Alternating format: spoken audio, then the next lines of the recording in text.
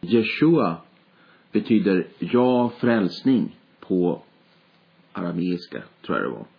Eller hebreiska. För Shua betyder frälsning. Att bli räddad. Och jag har fått några flera lyssnare på den här poddradiokanalen. Och jag ska alltså försöka fokusera på, det ska handla om Jesus. Jag tänkte också prata om Biliams lära.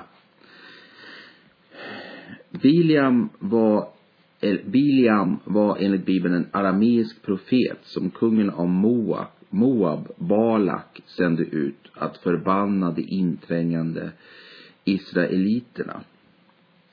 Och Biliams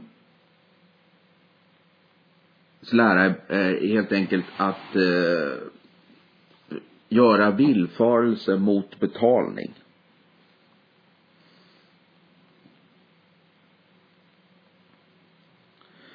Så Biliam övertalade,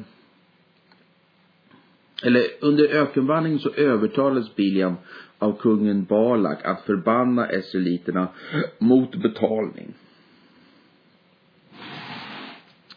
Och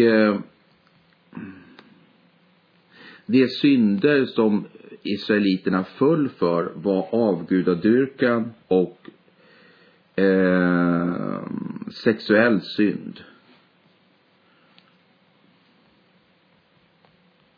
Så om du känner en person som försöker missleda dig, om du är en kristen, en troende på Jesus, och du känner en person som försöker missleda dig till att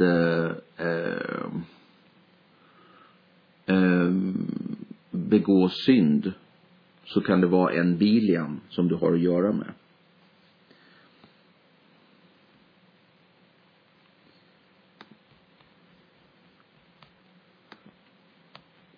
Biliams lära nämns också i Uppenbarelseboken. Och det är Uppenbarelseboken 2:12 till 2:17. Brevet till Pergamus. Judas brev 1:11. Så beskrivs också Kains väg och Koras väg. Och Kains väg, han dödade ju sin bror Abel. Och Kain försökte bli rättfärdig genom egna gärningar. När han blev konfronterad av Gud mördade han sin bror istället för att omvända sig.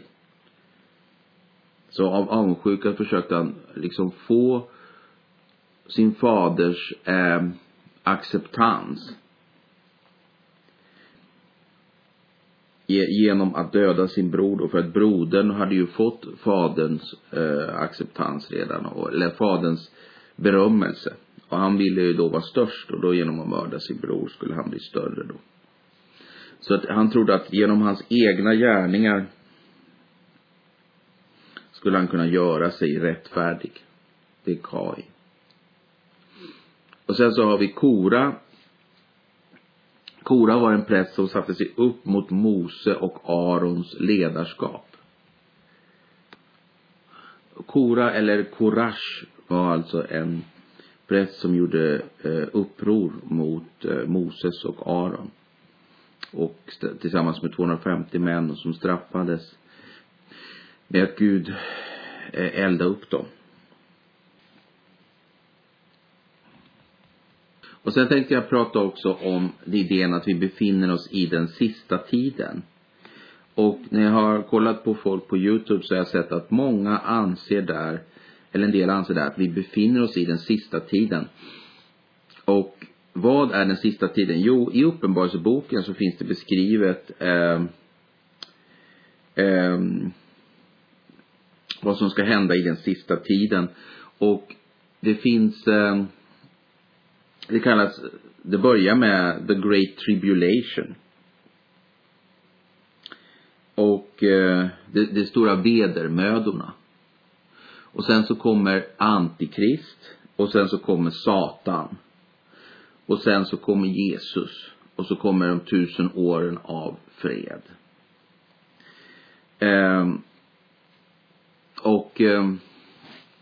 En del inser att Antikrist redan har kommit och att snart kommer Satan. Och andra de anser att att vi befinner oss precis när de stora vedermödorna ska precis börja, the great tribulation och sådär. Men det finns ett avsnitt i Bibeln som beskriver hur det ska vara i den sista tiden. Och det heter 2 Tim 3 eller andra Timoteusbrevet 3, kapitel 3. Den sista tiden. Du ska veta, du måste förstå att i de sista dagarna blir det svåra tider.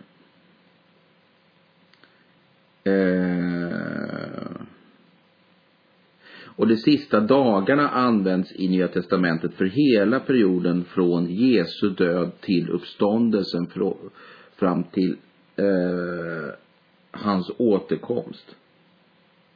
Nej, hela tiden från Jesu död och uppståndelse fram till hans återkomst. Så det innebär att då innebär det att vi befinner oss i den sista tiden. Ja, just det. Nu har jag förstått något nytt här som jag måste förklara. Alltså enligt vad jag läser här då det finns en sida på internet som heter praisegate.com. www.praisegate.com, och det är Svenska Kärnbibelns hemsida. Och den rekommenderar jag, Svenska Kärnbibeln, för där förklarar de bibliska texterna väldigt utförligt. Jag har inte hittat någon bättre version av Bibeln än Svenska Kärnbibeln. Och det kan man söka på där då, Svenska Kärnbibeln, om man väljer den. Och vad de säger här är alltså att den sista tiden i Bibeln, för det är alltså hela tiden från att Jesus dör och uppstår fram tills han återkommer. Och då är det ju självklart att vi befinner oss i den sista tiden.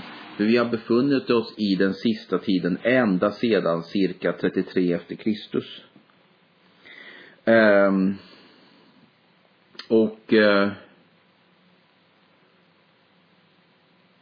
Och det står att människorna kommer att vara egenkära, penningkära, skrytsamma, stolta, hånfulla, olydiga mot sina föräldrar, otacksamma, gudlösa, hjärtlösa, oförsonliga, djävulska, obehärskade, omilda, fientliga mot det goda, falska, hänsynslösa, högmodiga, älskar njutning mer än älskar Gud, ha ett sken av Guds fruktan men förnekar dess kraft. Och man ska hålla sig borta från dessa människor.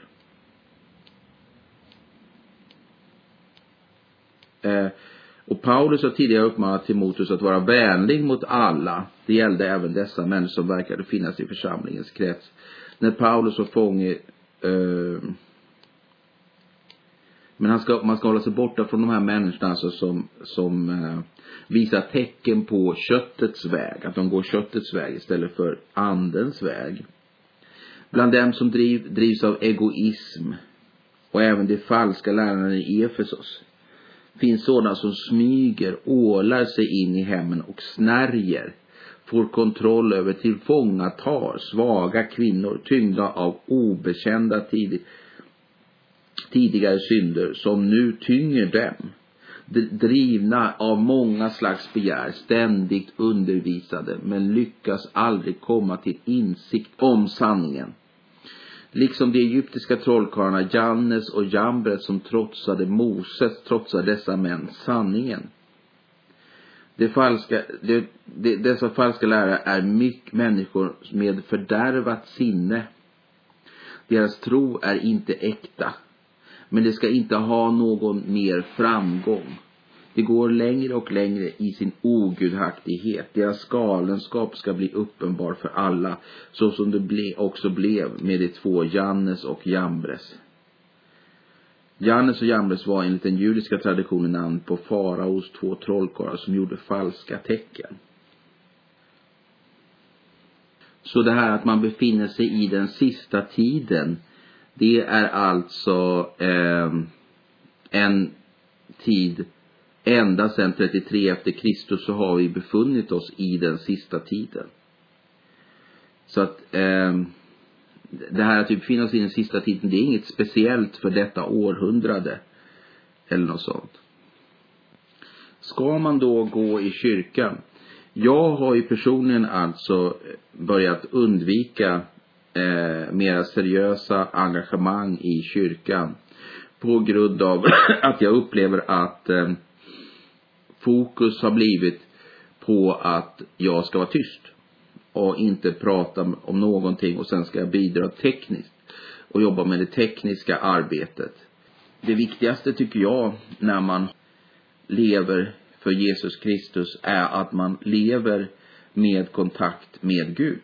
Och jag upplevde att kyrkan försökte få mig i en roll i församlingen. Där jag bara skulle vara någon sorts,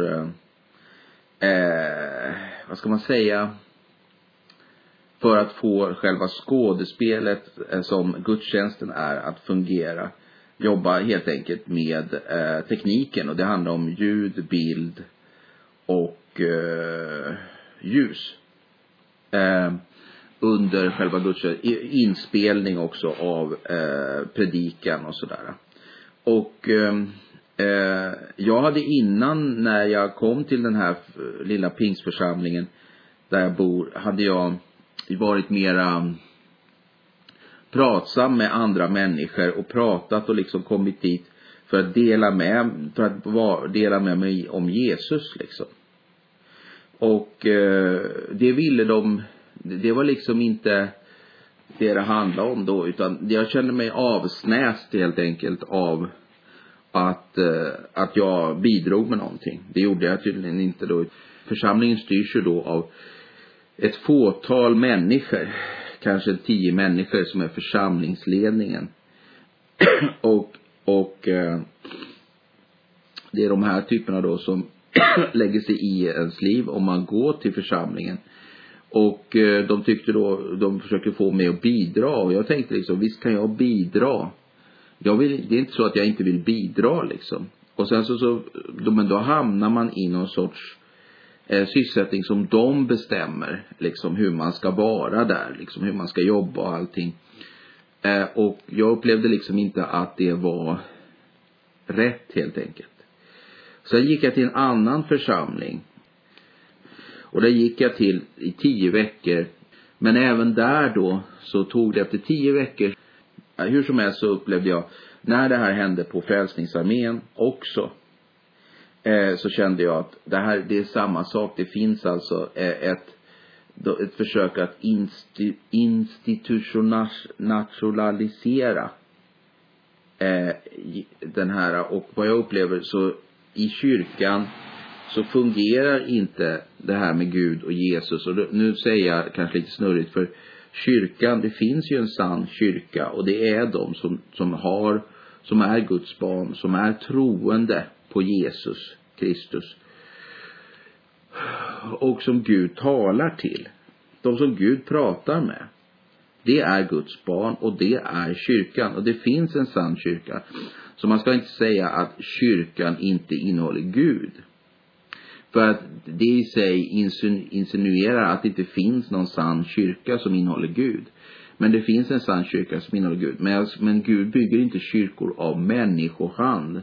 Och vad jag upplevt är att de världsliga kyrkor som man kommer i kontakt med, till exempel Pingstkyrkan, Frälsningsarmén, Svenska kyrkan, den är inte byggd av Gud. Den är byggd av människor. Och det blir inte den här gudskontakten som man önskar liksom. Men jag går fortfarande i kyrkan. Jag går på söndagar på gudstjänst i Svenska kyrkan nu faktiskt, istället för Pingstkyrkan, för att få höra Guds ord lite och få nattvarden och sådär. Okej. Så nu är frågan, hur många lyssnar fortfarande? Jag hade cirka 9 lyssnare eller 8 lyssnare nu på den här podcasten. Den är nyligen introducerats på iTunes. Och jag vill gärna att ni kontaktar mig. Ni får göra det med era idéer och era förslag och era tankar. Så det är roligt att det finns nya lyssnare. Och vad jag förstår så kommer de här från iTunes. Där jag alltså la till den här podcasten i katalogen. Och ni får gärna berätta om er. Så mycket och så lite ni vill får ni berätta. Ni får också vara anonyma om ni vill. Men berätta lite vad era tankar är. Till exempel, vad tycker ni att vad innebär Jesus för er? Och vad innebär en gudstro för er? Och har ni kontakt med Gud? Pratar Gud med er personligen? Pratar Gud med er personligen? Pratar Jesus med er personligen? Eller är det bara Bibeln som är metoden att få kontakt med Guds ord? Och vad är er relation till Jesus, och hur ser ni på framtiden? Är ni troende på Jesus Kristus? Och är ni så att säga frälsta? Och vilka är ni? Ni får gärna berätta hur mycket hur lite ni vill om er själva. Och skicka mig e-mail. Så får jag mera. För jag vet att det finns alltså 8 stycken som har nu för tiden, just nu så har jag inte haft någon e-mailkontakt med en enda individ som på den här svenska poddradiokanalen om Jesus som jag gör. Jag gör också en engelsk poddradiokanal om Jesus som finns, du kan nå via huvudsajten då. Och där har jag haft kontakt med en person som har lyssnat på podcasten. Men för övrigt så har jag inte direkt så mycket. Det finns 2 personer som har hört av sig och lyssnat, kanske 3 då.